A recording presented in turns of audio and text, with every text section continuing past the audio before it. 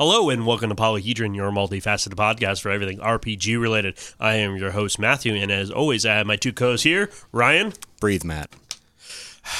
And Scott. Yeah, I think the show just kind of came out of you like a chest burster. Yeah, kind of. And then, hello, my baby. Hello, my honey. Hello, when I dunk. Yeah. Check, please. Matt had a terrible coughing fit. It was very upsetting. So we're going to get right into it. We're pretty much just going to sum up the gaming we have been doing, and then we're going to go right into a very special interview that we have. Yeah, it was a good one. Very good one. The funny thing is, Ryan's not on there, so he doesn't know. I don't know what happened. I did advocate for this interview. Oh, no, you advocated super hard. It just sucks that you got ill when it happened. It turns out sleeping in freezing cold temperatures while fighting in freezing cold temperatures is really, really bad for you if you're out of shape. Yeah. Yeah. Or it's not great even if you're in shape. But I'm an idiot and a fat person, and I only have muscle memory to guide me through these fights. Yeah. None of this has anything to do with my physical acuity. And apparently that was really bad for me, so I had to take nappies. That's fine. So, Scott, how has your gaming been? My gaming's been pretty good. Vampire's kicking along. And D&D is doing well, and all the various pots on the fire are going really well. Yep. Haven't done your D&D game in a hot minute. Yeah, that's just fine. It's a pickup game. It's a pickup game. I would do it this weekend, but the weekend is already spoken for. Indeed, it is. But yeah, no, it's generally a good time. I think I might be doing Star Wars at some point. Yeah, I think so. In Maybe the near future, maybe. I don't know. Maybe we're actually sitting around the table. There's with no reason sheets. why we're all together in one place right now. Nope. When I wasn't there last. And you can't hear the ladies right now. Dun, dun, dun. But Ryan, how's your gaming been? You obviously had to slog through bad weather. I had a fucking great time, but we left at 1 a.m. after my monster shift because I was just like, I can't.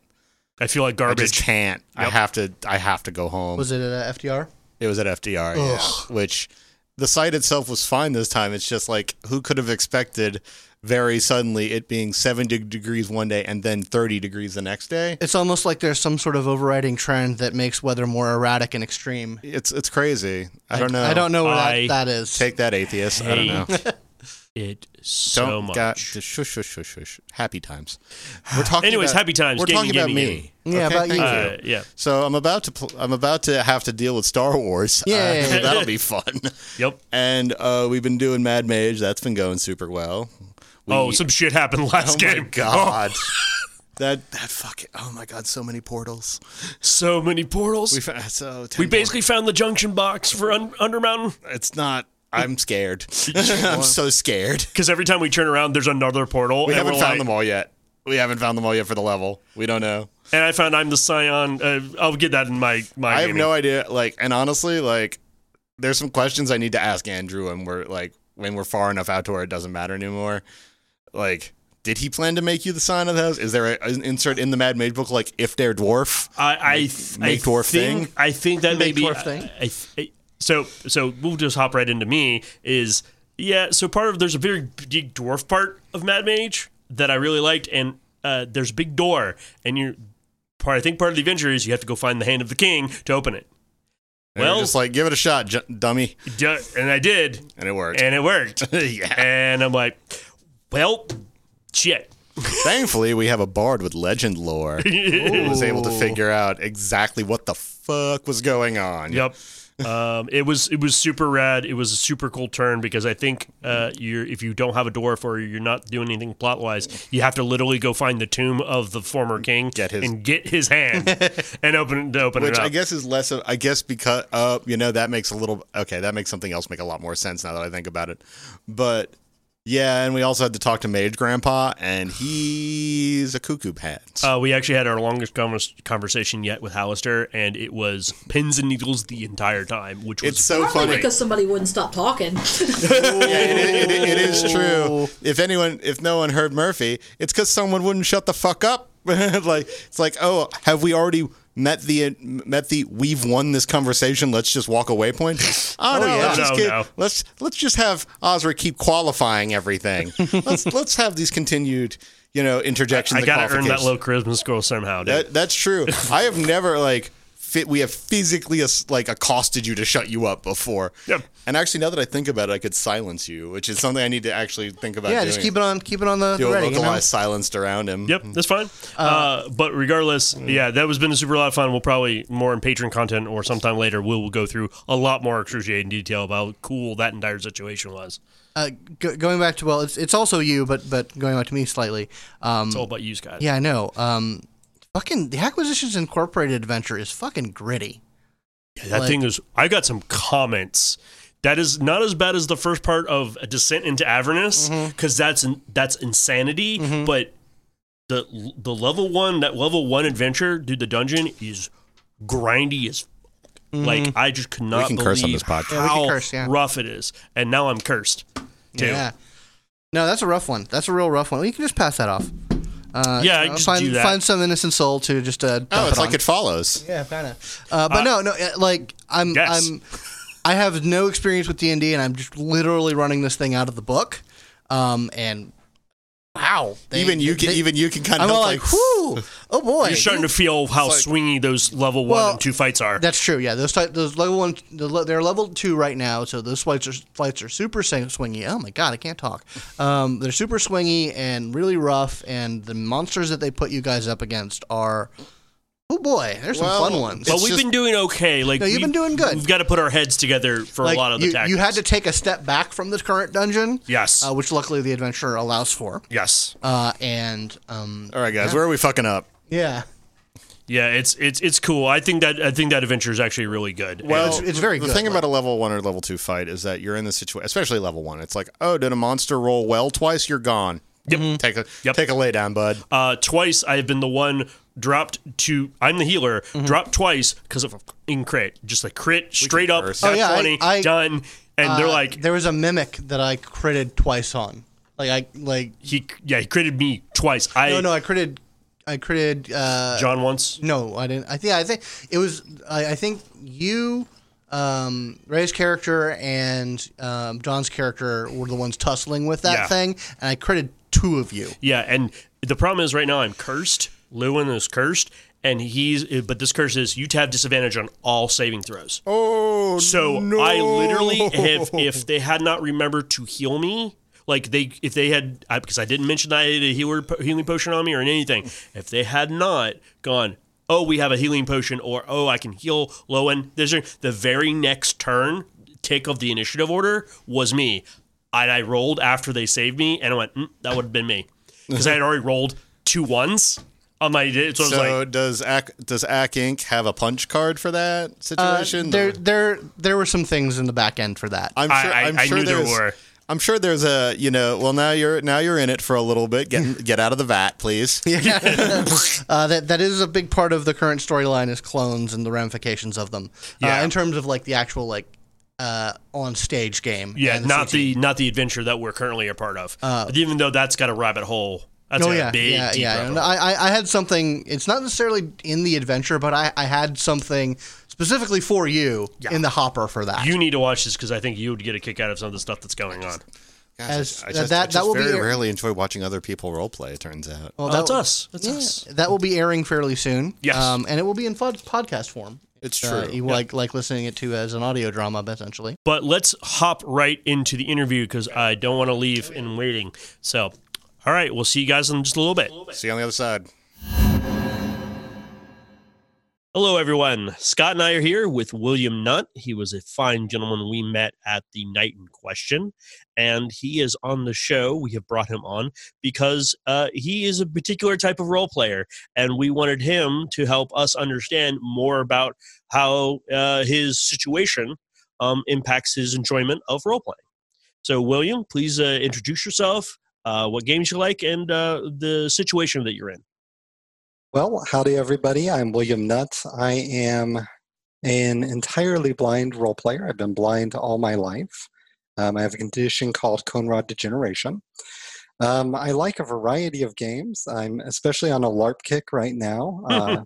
Very big on all the classic World of Darkness, Exalted, some of the crazy simulationist stuff like Riddle of Steel, Burning Wheel, GURPS. Played a lot of Dungeons and Dragons. I probably give a giant list of what I have played. I'll try any system once Nice. and probably twice. There's no reason not to play something. Oh yeah. My background is in archaeology. I have advanced degrees in archaeology, but I ended up doing something entirely different. But my archaeology and cultural studies, as well as having in the past been an advisor for experience design, very much influences how I game, how I run games, and how I LARP. That's all very fascinating. Actually, I've got more questions now. Because man, I don't see a hat and whip, and if you're an archaeologist, or at least you were trained as one. Yeah. Well, I've dug in Tuscany, and I had a hat, but it was in a fedora. I think I bought one in Florence when we left. Matthew, I don't But, know if you know that, but that was a movie. Yeah, but you know, so that's not actually how it works. you'd be amazed how many people were inspired by those movies to Mhm. become archaeologists. Well, my first archaeology professor would tell us stories about running through the jungles of Belize, being chased by gun and drug runners. Oh, jeez. Because artifacts are a very highly traded commodity, and they're a way that money can be laundered from guns and drugs into other enterprises. Wow, I totally understand that. That's kind of badass and cool. It is. Um, I've never had that experience. I've just Never had to run away supervised from drug runners. undergrads. No, just supervising undergrads, which is what made me decide not to get the PhD. Yeah. Fair enough. So with that aside, let's so we're going to talk to you about your situation in gaming. How did you get started in gaming, and how did you overcome some of the very basic obstacles that were there? So I got started gaming back in the last third of the 90s. And I was, elementary school to middle school, I guess middle school. And all my friends had started playing D&D, and I decided I wanted to. And, it wasn't that hard. You have someone read the dice for you at first. Since then, I've branched out into doing a bunch of stuff. In the past, I'd have someone, if I need to look something up in a book, that would be read to me. But by the end of the 90s to early 2000s, books were coming out in PDF, and I was very quickly able to use accessible technology, screen readers, a computer that talks to me, essentially, to read what I needed to read. I've experimented with Braille dice. That did not go well. I've experimented, and I've got all my dice superstitions. I've threatened them with a geology hammer once, and all sorts of things. I have primarily used dice rollers now. Just so electronic dice rollers. My phone talks to me. And most of your phones will. Most people just don't realize that. And then I've also experimented with a lot of things. I used to game with someone who would get great rolls, and after about 8 to 10 years of gaming with him, he told us once, well, throwing your dice the right way is part of the game, and all of us were like, no, it's not. And so we went to dice rollers. So that is where that comes from. I think technology has evened the field a lot. I have not, I've read about other blind gamers on various sites, RPG.net and things like that, but it's not very common. We are kind of in a niche hobby. And I found, though, that with technology and with a good group of people, since you're essentially gaming with your friends, hopefully, those aren't really as significant of barriers. And 90% of the time, if it's something that's extreme minutia, you'll have to look it up anyway. When I run games, I tend to create cheat sheets. So just kind of like an electronic GM screen in a Word document or something. Oh, okay, cool. So I've got everything at my fingertips. Cool. Oh, that's cool. That's interesting. So you make your own cheat sheets, and then if you need to reference something, you can kind of ask it to tell you what you wrote down. And I just keep a earbud in one ear so no one else can hear what I'm checking on. And that was exactly what I was going to ask about. How do you keep everyone else from hearing it?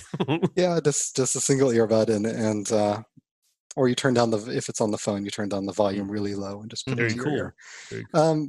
But in that, I found that is, in some ways, it's less of a barrier in LARPing. People are more willing to go diceless. In other ways, it can be more of a barrier. People sometimes wonder, is your character blind or are you blind? Or is both the case? I haven't had too many bad experiences with people just being like, I'm not going to engage with that person or let them know I'm there. Not any more than like you would normally have in a day-to-day occurrence with someone trying to do the ninja walk, which is what I call where someone realizes you've got a cane and tries to very quietly sneak around you, realizing that they have a far better chance of not getting hit or tripped if they just say, I'm here. Oh. But, that happens in LARP every now and then, but usually people are very willing to engage. I'm very interested in creating experiences in my games these days. That's kind of where I've come to. I haven't played a tabletop game since I moved to Austin. But, sound like a dice fell. That was a die. Yes. Scott. Sorry about that. You're good. I'm very interested in exploring these things as sort of vistas of imagination. And I think that you can get really deep character engagement in both LARP and in tabletop. And I think each medium is quite excellent for doing certain things well and may not be as good for things that the other one's is good at, which I guess is my weird way or overly complex way of saying that. I find that tabletop is very good for things that would be really hard to stage. You can also tend to get longer games, much more intimate games with a small group of people that you're willing to jam with, might be willing to, I guess, engage with games that maybe a game with a theme that with a larger group I might not be as willing to deal with. It's hard to do that in LARP. I think as a really good example, the amount of effort that had to be taken for the night in question to do a quality Sabbat game where you could really push yourself, where everything had to be tuned for player safety just because of the nature of the content. Oh, yeah. And actually, do you have anything, Scott? Yeah, I was just wondering. We in our podcast we went over our experience in the night in question. Like, I'm kind of wondering what your experience that night was. Yeah. Because for the audience, we didn't actually interact too much in character with William at there. That we just never crossed paths. That was just not our jam. At least I didn't. I don't think Ryan or you did. I don't think so. But yeah. So tell us how your game was and how that the night went for you. So both my wife and I signed up for it, and we were really excited. It was our first LARP in Austin and our first bespoke LARP, meaning a LARP that has rules customized just to create the experience you're looking for. Very high production values, and considering I listened to your guys' takeaway of your thing, I'm sure your audience already knows. Oh, thank you.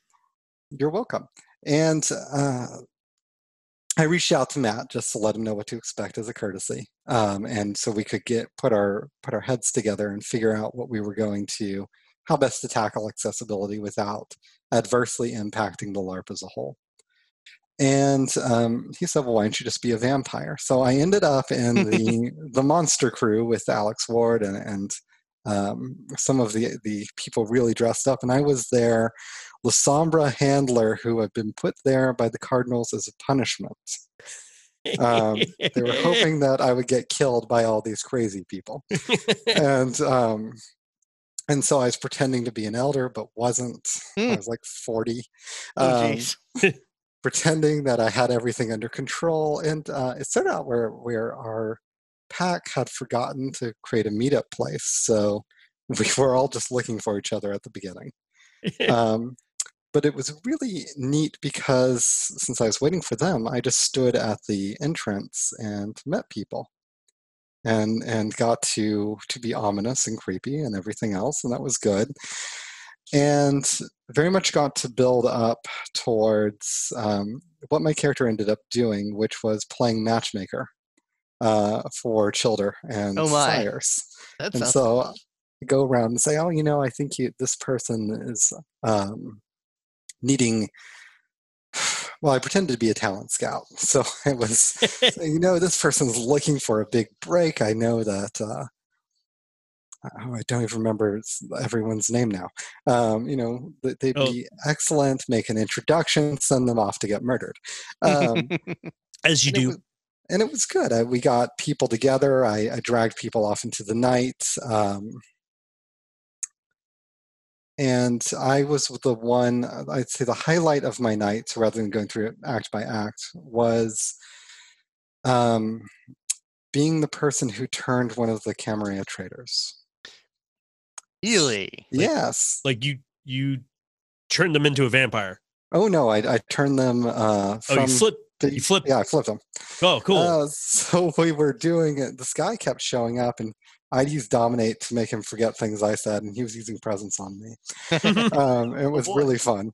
And at the end, everyone's Ballroom Blitz starts. Everyone's starting to kill each other. He's been standing next to me, and I turn to him, and I go, so what are you? That's not a very nice question. And I said, well, it's really pertinent right now. Are you a vampire? And he said, yes. I said, well, what pack are you with? And he said, well, I'm a local. I said, that's really interesting. So why shouldn't I kill you? Or do you want hospitality from my pack? If you want hospitality, you're going to have to take a Valkyrie. Nice. And so we dragged him over. We did an ad hoc Valkyrie while all the murder was going on.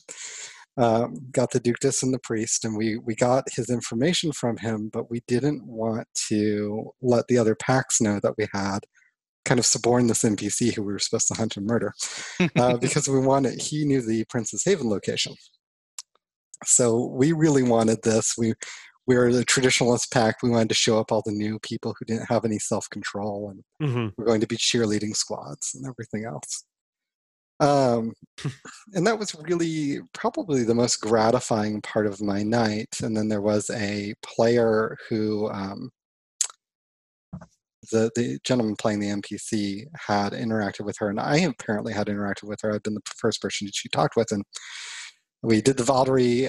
Ballroom Blitz is just winding up, and he goes, oh, I see there's somebody over next to the rail. Let's see if she's okay and bring her in. Well, she was in the fetal position.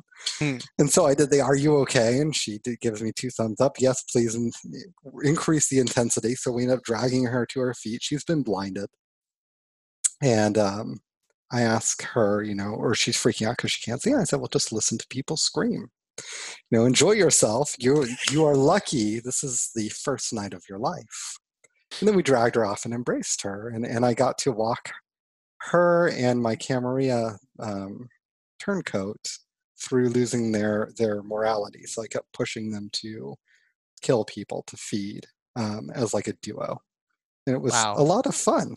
That sounds awesome. Yes, so it was. I'm not used to playing that. I am used to more like angry anti-heroes, but I have a toddler, and so I think this character just channeled me being a dad in a really twisted way. Oh, that's twistedly perfect. I love that. Perfect. And you were La Sombra.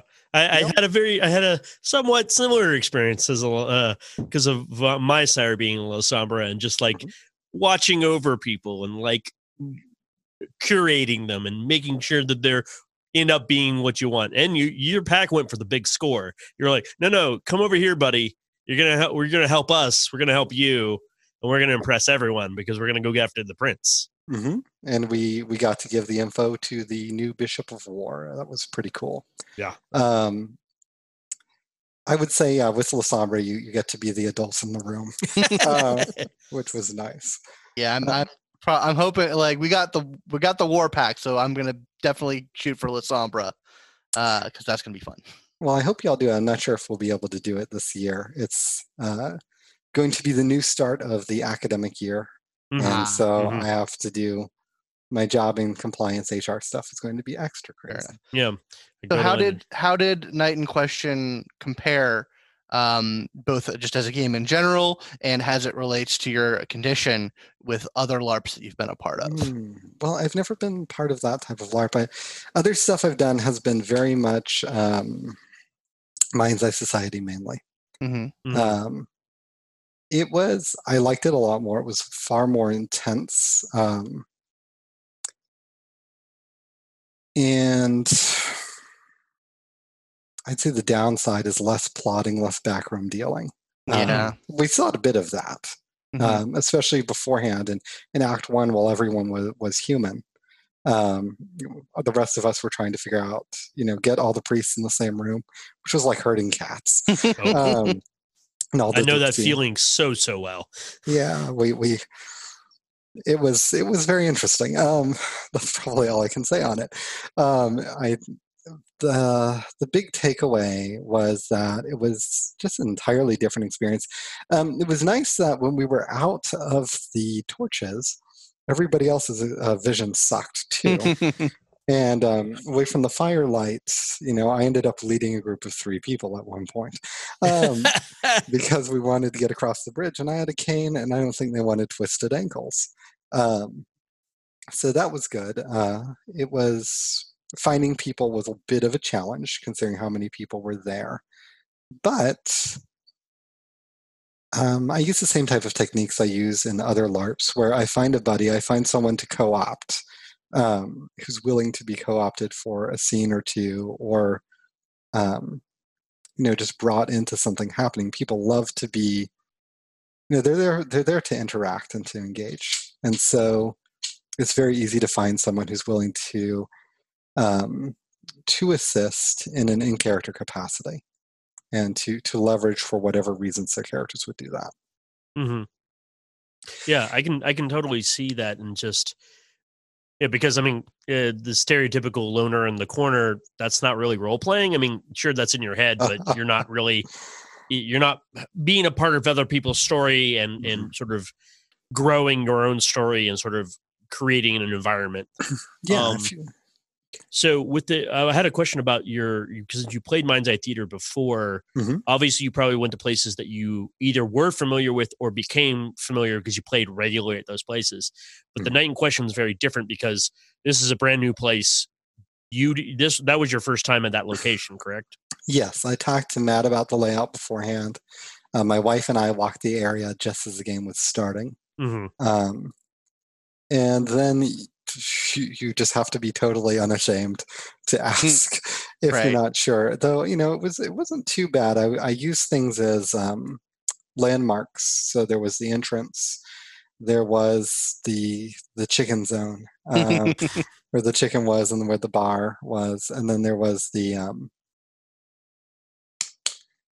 dance floor. And the dance floor was always an excellent landmark because it was so loud. Yeah. And then you could do other things like the fire. You could feel the heat there, and people tended to cluster in a few different areas. So you could just head towards a cluster of people. Especially as they get later and colder.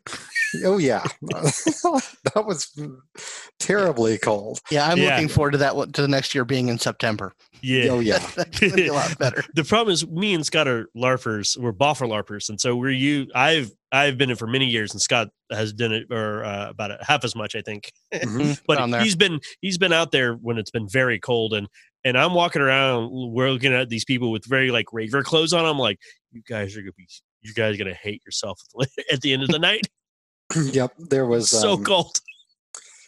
So my wife got like almost shoulder length gloves, but they were actually arm warmers disguised as gloves because it was just too cold. I have my long coat on, or one I borrowed and I wished I had worn. I have a heavier leather jacket, which I thought about wearing, and if I ever did that again in that weather, it would be with that heavier jacket. September should be perfect for you guys when you do it this year, if you're able to go. Yeah, I really hope so. It was highly entertaining. So, in terms of more general gaming, would you say that there are obviously you have the technology that assists you, but in general, do gaming companies have resources available for people with sight issues, or is that just something you kind of have to cobble together? you kind of have to cobble it together. Frequently, you're working with a limited amount of, they're small companies anyway, unless you're TSR. Mm-hmm. And so the other nice thing is they're small companies. I have not frequently, but 4 or 5 times contacted the owner of a company and said, "Hey, having this issue, can I purchase this ebook from you in this type of format?" And I've never had anyone be an asshole about it. Cool. So people tend to be extremely cool. They're just like, "Please don't circulate it." Obviously not. Mm-hmm. And yeah, it's never had that sort of bad experience. That's Great. good. That's cool. Yeah. I guess along those lines, because you've had to couple things together yourself over the years, what are some other techniques that you haven't mentioned yet that you would recommend to anyone who may be listening to this now, who is in a similar situation or gets in that kind of a situation? Sure. Tabletop, make cheat sheets. Make sure you know the rules well enough to be able to write them down or explain them to someone. And if you're using, D20, your gosh, I keep wanting to saying SRD, but I'm not sure if that's right. Right. Whatever you're using for it, make sure that you can quickly access the parts that you'll need. Mhm. For anyone, actually, that's decent advice. Consider copying down your powers Yeah. into a Word document in shorthand. It will save everyone loads of time when combat starts. Be willing to figure out where your strengths lie. Not everyone has the patience to do an epic level wizard spell list. Sometimes, if you're using terrain or otherwise, be willing to take your time to make sure that it's something you can feel or imagine. Or if it's just scratched out on a hex board, be willing to ask for help. That's the biggest thing, is you're working with your friends. Ask for help. And I guess my last advice for tabletop is know what is accessible to you and be willing to ask the publisher and engage with them. Again, the majority of publishers are small-time publishers. They're willing to work with you. They're happy to have your business and your goodwill. And so, if you're willing to buy it in print, buy it in PDF, whatever, and find a way that's going to work. The LARPing, I think, is a little bit more involved on what you need to do. Again, it's just generally good advice. Know the site or take time to learn it. Be very aware of your relationships with others. So if it's a really big LARP, have a core of people that you can rely on. I have my pack and a few other people I suborned throughout the evening. And of course, my wife and her crew, she was with the film crew, and they were really excellent about helping out. Other things are know who you can immediately start something with, whether as an antagonist or as not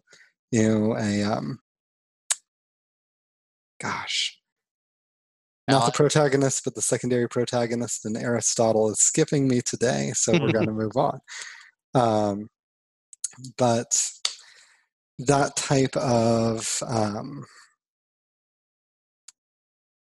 thing. So who's going to be your ally or would love to be your enemy and help you get around or engage. Yeah, engage. I think that's a good word there. It's just somebody you can immediately start something with, regardless of if they're helping or hurting you. Doesn't matter, just as long as they are there to help generate content. Yeah, with everyone else. As long as you're good OC, you're good. Mm-hmm. Yep. And I think the other thing is get very, very comfortable with discomfort, with not being certain, with ambiguity. You're frequently not going to know where you are. That may even be the case if you can see, depending on what's going on in the game. Or you may not know fully what's happening, and just be willing to roll with it, to engage and trust that it's going to work out. Yeah, I can totally understand that. So you mentioned that there wasn't a lot in the way of other people that you can share experiences with. Is there any kind of community or support organizations out there, either formal or informal, that helps with? Cool. Not that I'm aware of. No, I'm sure there's actually a much larger blind video gaming contingent. Really? Yep. It's, gosh, people will hack Pokemon so they can play auditorially or whatever else they're going to do. I have not done that. I've only done mudding. That sounds, William, I'm going to put this out there. It sounds like a niche that needs to be filled. It really does. Yeah, it does. There are some accessible gaming that's coming out, or games that are, handled in a way that's very accessible. So I guess accessible tabletop, or even just a group of people to provide that. There's probably a need for a subreddit on that or something. Oh yeah, absolutely. So I'm curious because this just pops in my head. So you listen to a lot of rule books, a lot of like RPGs, either with screen readers and probably some of the PDF readers that have come out. Mhm. But had there ever been encountered a physical book that was in Braille that you could read? No, and I'm deeply grateful. I can read Braille, but they are they're incredibly bulky. So I used to have a lot of Braille books, and when I was young, I read the Harry Potter books. The first Harry Potter book was 4 Braille volumes. Oh, wow. And it only got worse. So, Treasure Island was, I think, 9 inches. Actually, you can explain a little bit to me, because I've actually never encountered somebody with such severe sight issues that they had to learn how to read Braille. Explain to me about Braille a little bit and like why it's so bulky. I kind of get the idea, but maybe I just like a little bit more. As you probably know, Braille is a linguistic representation system using a system of 6 dots in a cell. It's a 3 vertical, 2 horizontal. And it's both symbolic. Well, it has the full alphabet system. You can also symbolize groups of characters or syllables or other things. So it's a bit of a syllabary too. And it's this massive unholy mix. And because of the size of the cell, you're probably dealing with 1/2 inch per line if you're lucky. Mm-hmm. And some things will be contracted, but even if it's contracted, you've got about a 1/2 inch height per line. You might be fitting 40 characters on a line if you're lucky, maybe much less. And it also, since it's puffed up and most likely brailled on both sides, so you'll offset the second side from the first side so you can emboss or poke holes on both sides of the paper. It is, unless you're squishing it down, it becomes very thick for the amount of pages. Oh yeah, I can. Now, one moment you told me it had to be offset, one page has to be offset the other, because I knew it was 3-dimensional, like it has to be felt, but I never really thought about one side's going to be dented in essentially, and the other side's going to it has to be different if you want it on both sides. Yep, the back side will be offset.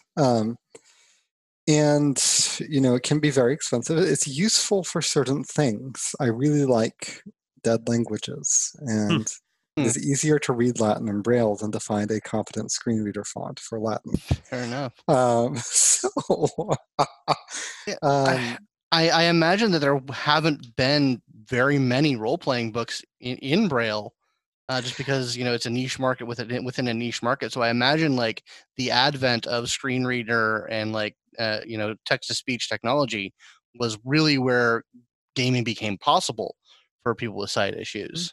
Yeah, unless you're having someone as assistant. I'm sure somebody, and you can go through the laborious process if someone was well off or had access to what used to be very expensive equipment. It still is somewhat expensive. It's no longer crazy expensive, where you could slice up a book, scan each page, OCR it, put it through a translation program to a Braille file, take that translation program, print it on an embosser. And embossers now you can probably get one for $2,000, but previously they ran, 4,000 to 20,000 plus, depending on the complexity. If you want something that will also do pictures and diagrams, it's going to be much more expensive. Yeah, well, Wow. that means like e-readers and voice to speech things. It's more efficient. It's much more bang for your buck as far as content. To the even the good stuff is nowhere near that expensive. Yeah, my mom, when I was 11 or 12, and I'm deeply grateful that she was a cool enough mom to do this, read me Vampire Revised. Oh, my. And I was like, whoa, I was not expecting, my mom stopped at part of it. She's like, do you want me to continue? I'm like, yeah, please continue. Got to take my notes. Wow, Nice. you had a very different relationship with your parents and Vampire than I did. All right, that's all I'm saying. Well, we got over that hump with Dungeons and Dragons. Nice. Nice. Yeah. Yeah. So beyond all of that, what are some of the other games you really love to play, and what are the ones you're looking forward to coming out? So I very much like. Oh my gosh, I had a GURPS kick for a long time just because once we learned the rules, we could throw whatever in it. Mhm. Yes. And Yes. I did GURPS Star Wars as a brutally realistic merc game, which was a lot of fun. And I've done a number of low fantasy sword and sorcery there. Really liked Riddle of Steel. I was not a fan of anything but the combat system and the virtues and passions. But Riddle of Steel, are you all familiar with that? I've heard the name. Please explain.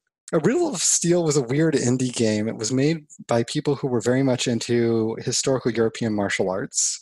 And they're like, what would a game be like if it legit modeled a sword fight, including grabbing the initiative from the person? And if I'm really good in a long sword, I'll default to being decent at wrestling and dagger and stuff. Mhm. And it made for some, and it was our first exposure to some really grim, brutal damage rules, like never get hit without armor ever. I remember you had a damage table, and they had an electronic one, and you would roll on it, and it was however many d6, and you call your shot to an area, and people could parry it. And it went relatively fine if you used it fast, if you used the electronic tools. If you didn't, it was like Roll Master. But one of my players got hit with a halberd in the shoulder. And it's like severs clavicle, enters upper lung. This much shock, this much pain, this you're much dead. blood lost. And he didn't die, but he was.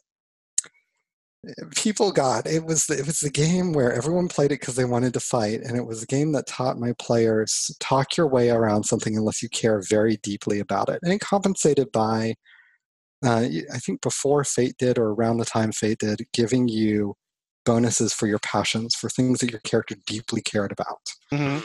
And so if you deeply cared about this fight, you could be a badass. But if you were just dealing with brigands on the road, unless you had a passion, hate brigands, avenge my family, it was not going to be a good day for you. And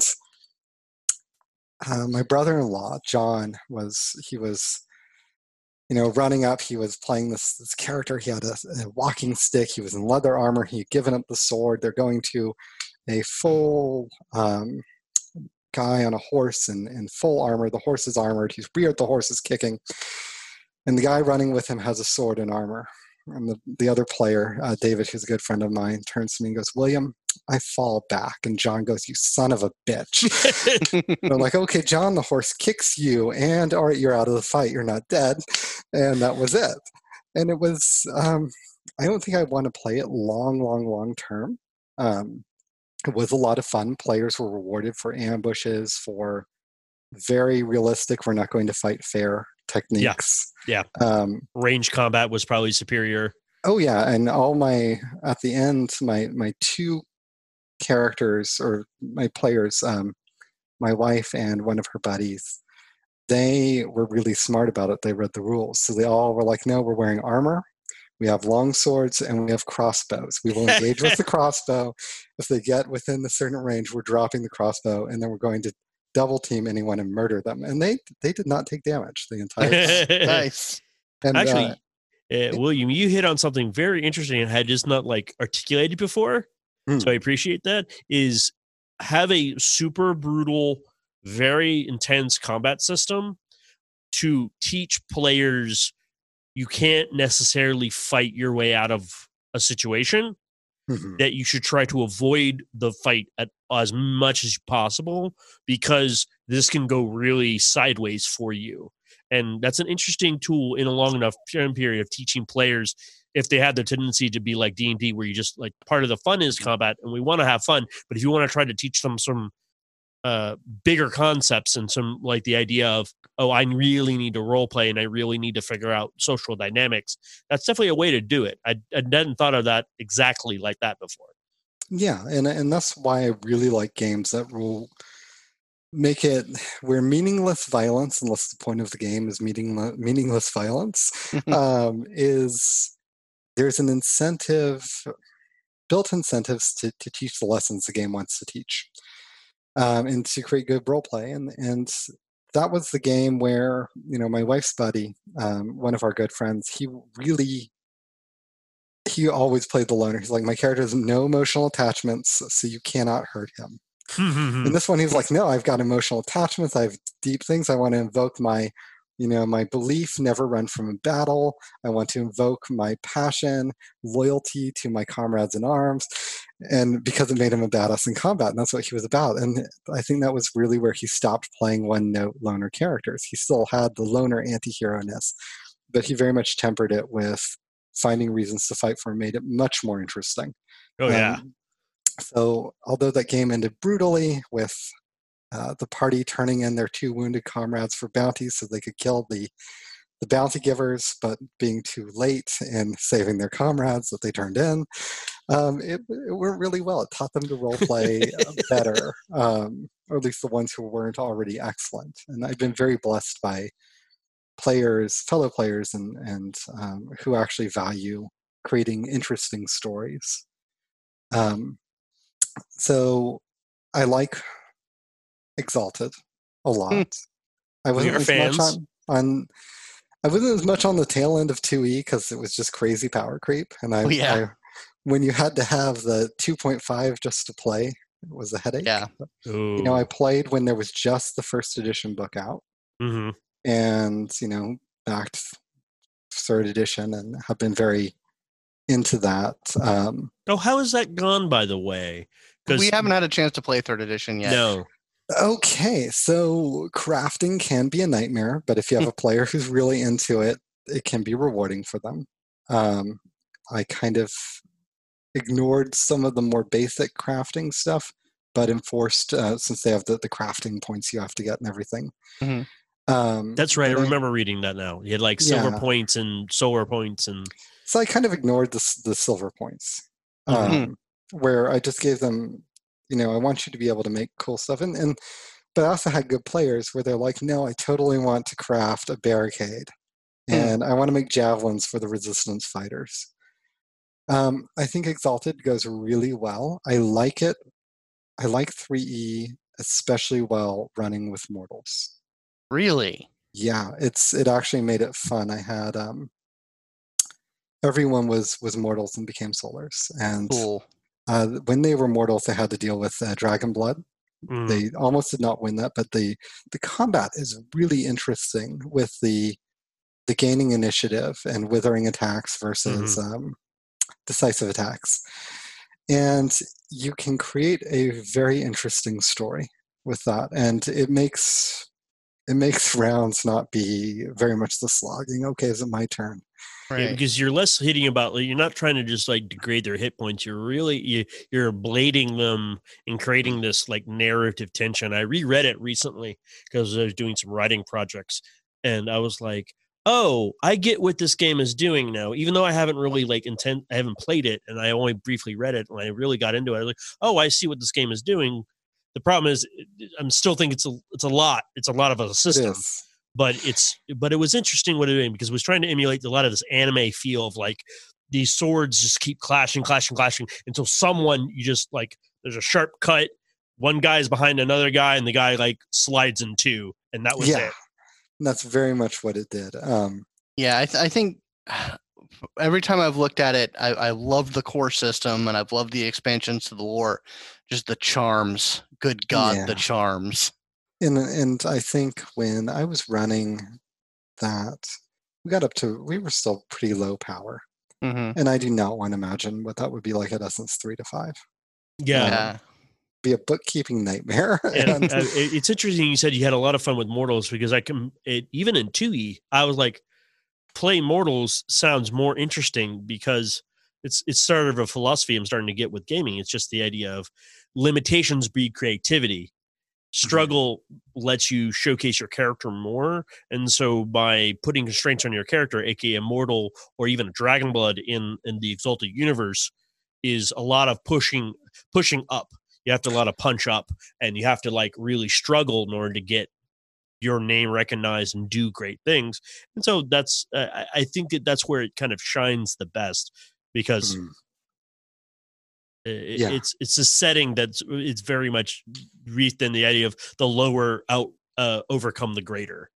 Yeah, and I absolutely agree. I think my best game overall for Exalted was a Dragon-Blooded House of Bells game in 2nd edition. And they had the little, if you graduated from House of Bells, you have this minimum stuff. And I was like, we're going to take the characters, we're going to strip them down to really basics. They're all newly exalted dynasts. They all can be deeply cool, and we're going to put them as first-year students at this school full of hazing and student secret societies, and save the Harry Potter on island. drugs. Yeah, and with lots of violence, and it was good. I just remember that one of the fangs, we had 2 fangs.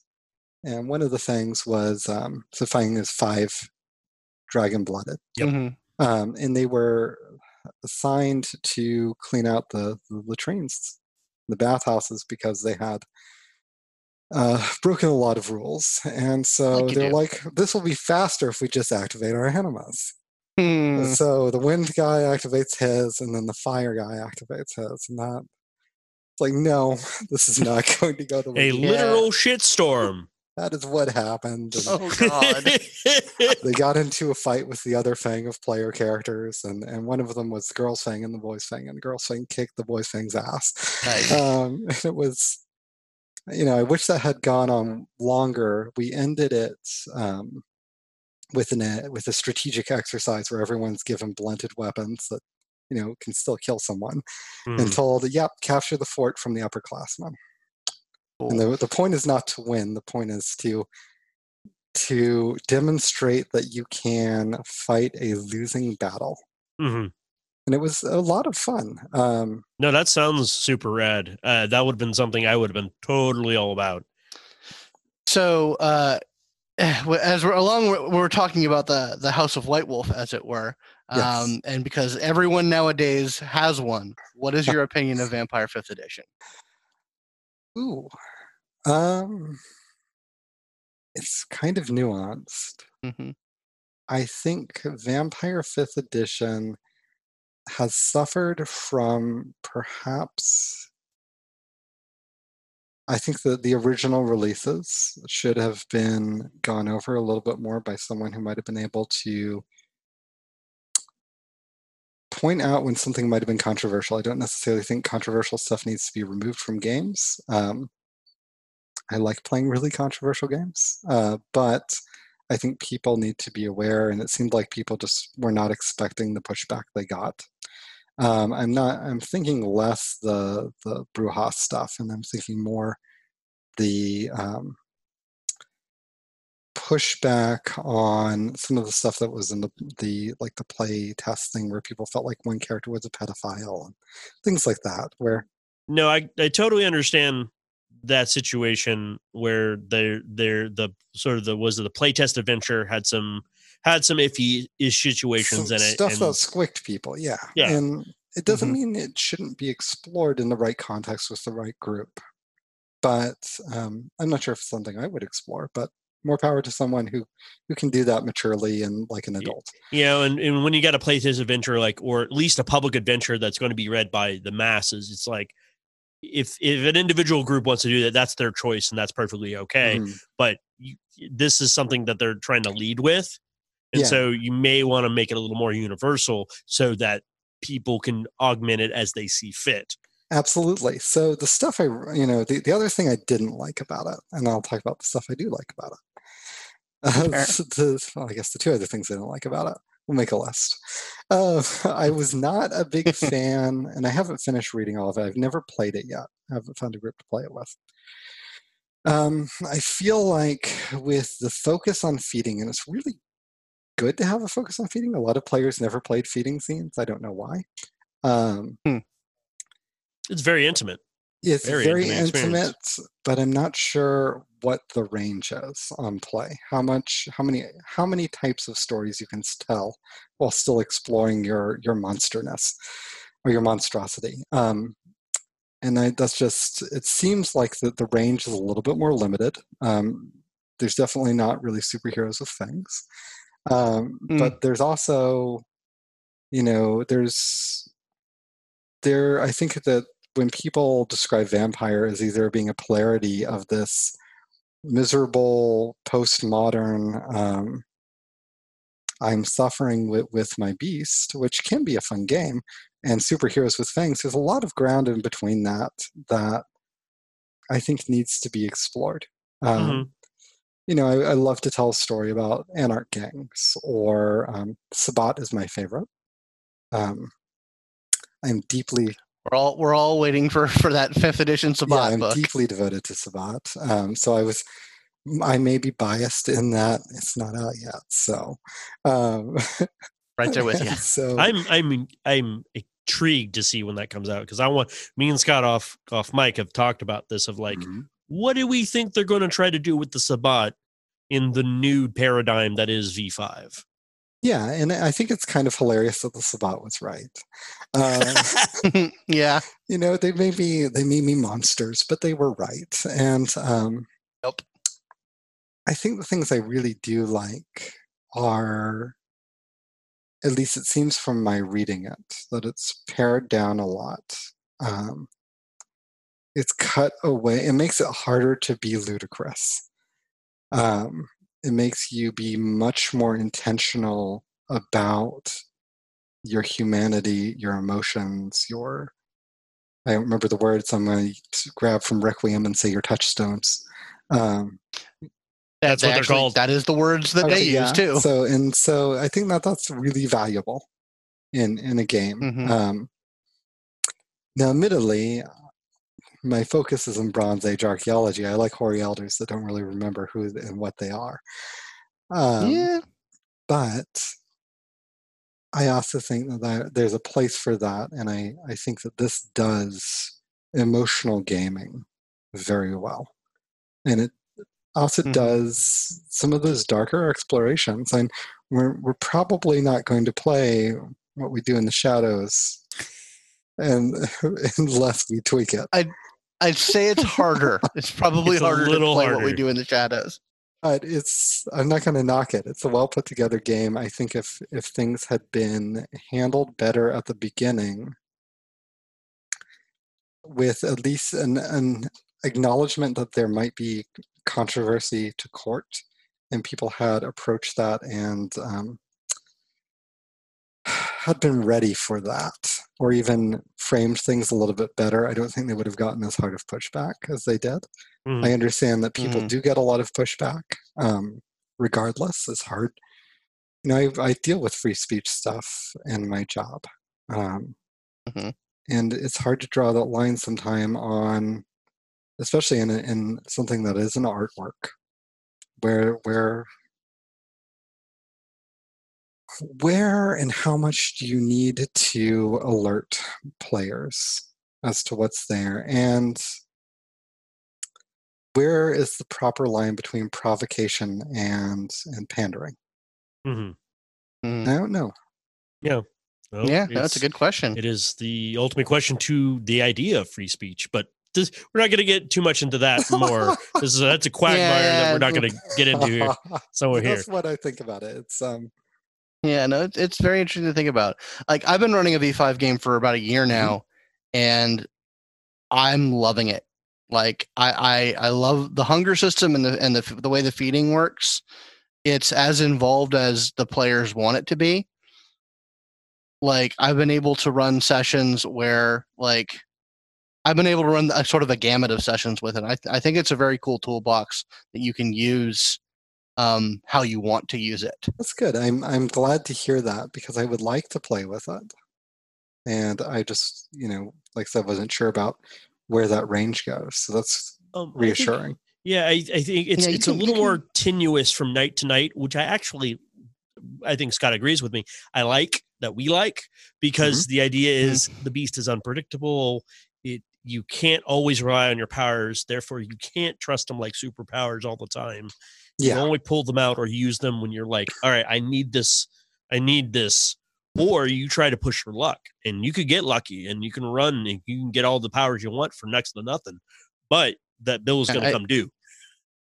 I think the core shift from resource management to risk management, like that really, I really enjoyed what they've done with that. And also, very cool. And something that we've said this is just also, like, as you said, paring down of the Sabbat, but like the paring down of the setting itself, like not making as expansive and global in the sense that it's not all connected. They're much more isolated pockets of the Anarchs and the Camera and the Sabbat, and creating these like smaller concentrated stories that you can tell in specific areas rather than having to worry about what's going on in Europe or Asia at any given moment. Yeah, I think they learned a lot from Requiem. I would agree. I refused to play Requiem for a while. I did not want to play it, and then we played it. I was like, this is cool. They had some cool ideas in Requiem. I still wish they were in V5. Actually, there's some stuff in there that I kind of wish it was in there, just because it's so neat. And I love the openness in Requiem of my city's going to be like this. Deal with it. Yeah. Yeah, absolutely. But we're running out of time. We are at that moment. So William, thank you very, very much. You have educated us, enlightened us, and entertained us with your experiences. Has there anything before we get out of here? Is there anything more you want to mention? Any other resources you want to plug or anything like that? Well, not for visually impaired gaming, not that I can think of. I will plug something I'm working on. It's not official. It's probably going to be a troop game, but I'm working with some good friends from the Mind's Eye Society to create a Vampire at the Dawn of the Second Punic War antiquity game. Ooh, neat. It's going to be a LARP, and somewhere probably in DFW. But so if I would encourage, if people aren't in that community in DFW, I'd still encourage people to be creative with your games, be willing to push your experiences and adapt, and tell the stories you want to tell. Great. Excellent. Thank you. Great advice. Thank you very much. Y'all rock. Well, thank you again, Mr. Mann. We appreciate you. And maybe after the night in question, this second go around, we'll have you back. Sounds good. Stay in trouble. All right. We will. Later, big man. That, Scott, he was a delight. Oh, yeah, it was absolutely a delight. I'm glad it worked out well. It absolutely was. And he has a really, really interesting perspective. And just seems like a cool guy. I'd like to game with him if he didn't live in Austin. Actually, yeah, like I kind of want to message him and go, hey, dude, if you got an online game, I'm totally down. Because I think he fills in sort of the mentality that we have as gamers. Plus, he had some really good tips for people who have sighted conditions and want to still game and be a part of the community. So I'm hats off to him for coming on and talking to us. That was really enlightening, very fun, good conversation. So glad that we were able to provide that. If you yourself are a gamer with disabilities that interact with your gaming, yes, we would love to talk to you in another interview of that nature. We would either love to do just a one-on-one interview, or maybe we can get, if there are enough folks who are interested, have a sort of a roundtable discussion where the three guys you know who run this. We just shut the fuck up and Yeah. actually just let the people. Well, we've done that in the past. We've had Yeah. where other groups have come in, taken over the entire episode, and those were talk. very popular episodes, and I'm wondering why. Well, actually, I was talking to self-insecurities. and as I said, he doesn't have a lot of. There's not a lot of places, even on the internet, for sighted people to communicate. And I'm like, that's a niche that needs to be filled. And there's probably more out there that needs those types of niches that need to be filled, especially as gaming gets more popular and gets into everyone's. And as technology increases the ability to have that available. We are lucky, and we live in an age of OCR at least, where you know you can have a text reader. You know, just more affordances for people to get their gaming done. Yeah. And So yeah, absolutely. That was a fantastic interview. I loved talking to him. I would like to have more conversations along those lines. So if that's something that you out there would like to participate in, Or if there's just another underrepresented group and you know someone and you think they're passionate about gaming. yeah, we'd like to talk to them, and Please. we'd like to get their perspective out into the world. And as always, it's polyhedronpodcast@gmail.com. That's the best and easiest way to get in touch with us. I look at my email every day, so feel free to shoot us an email. Or Polyhedroncast at Twitter. Oh, at polyhedroncast. Yeah, whatever. Twitter, but Twitter's a tweet out. finicky beast. Indeed. it tweets too much. Ugh, Or tweets when it's not appropriate. that is very true. But yeah, so that was a great interview. Had fun. Yes, so everyone from here at Polyhedron, go where your fun is. Roll some dice.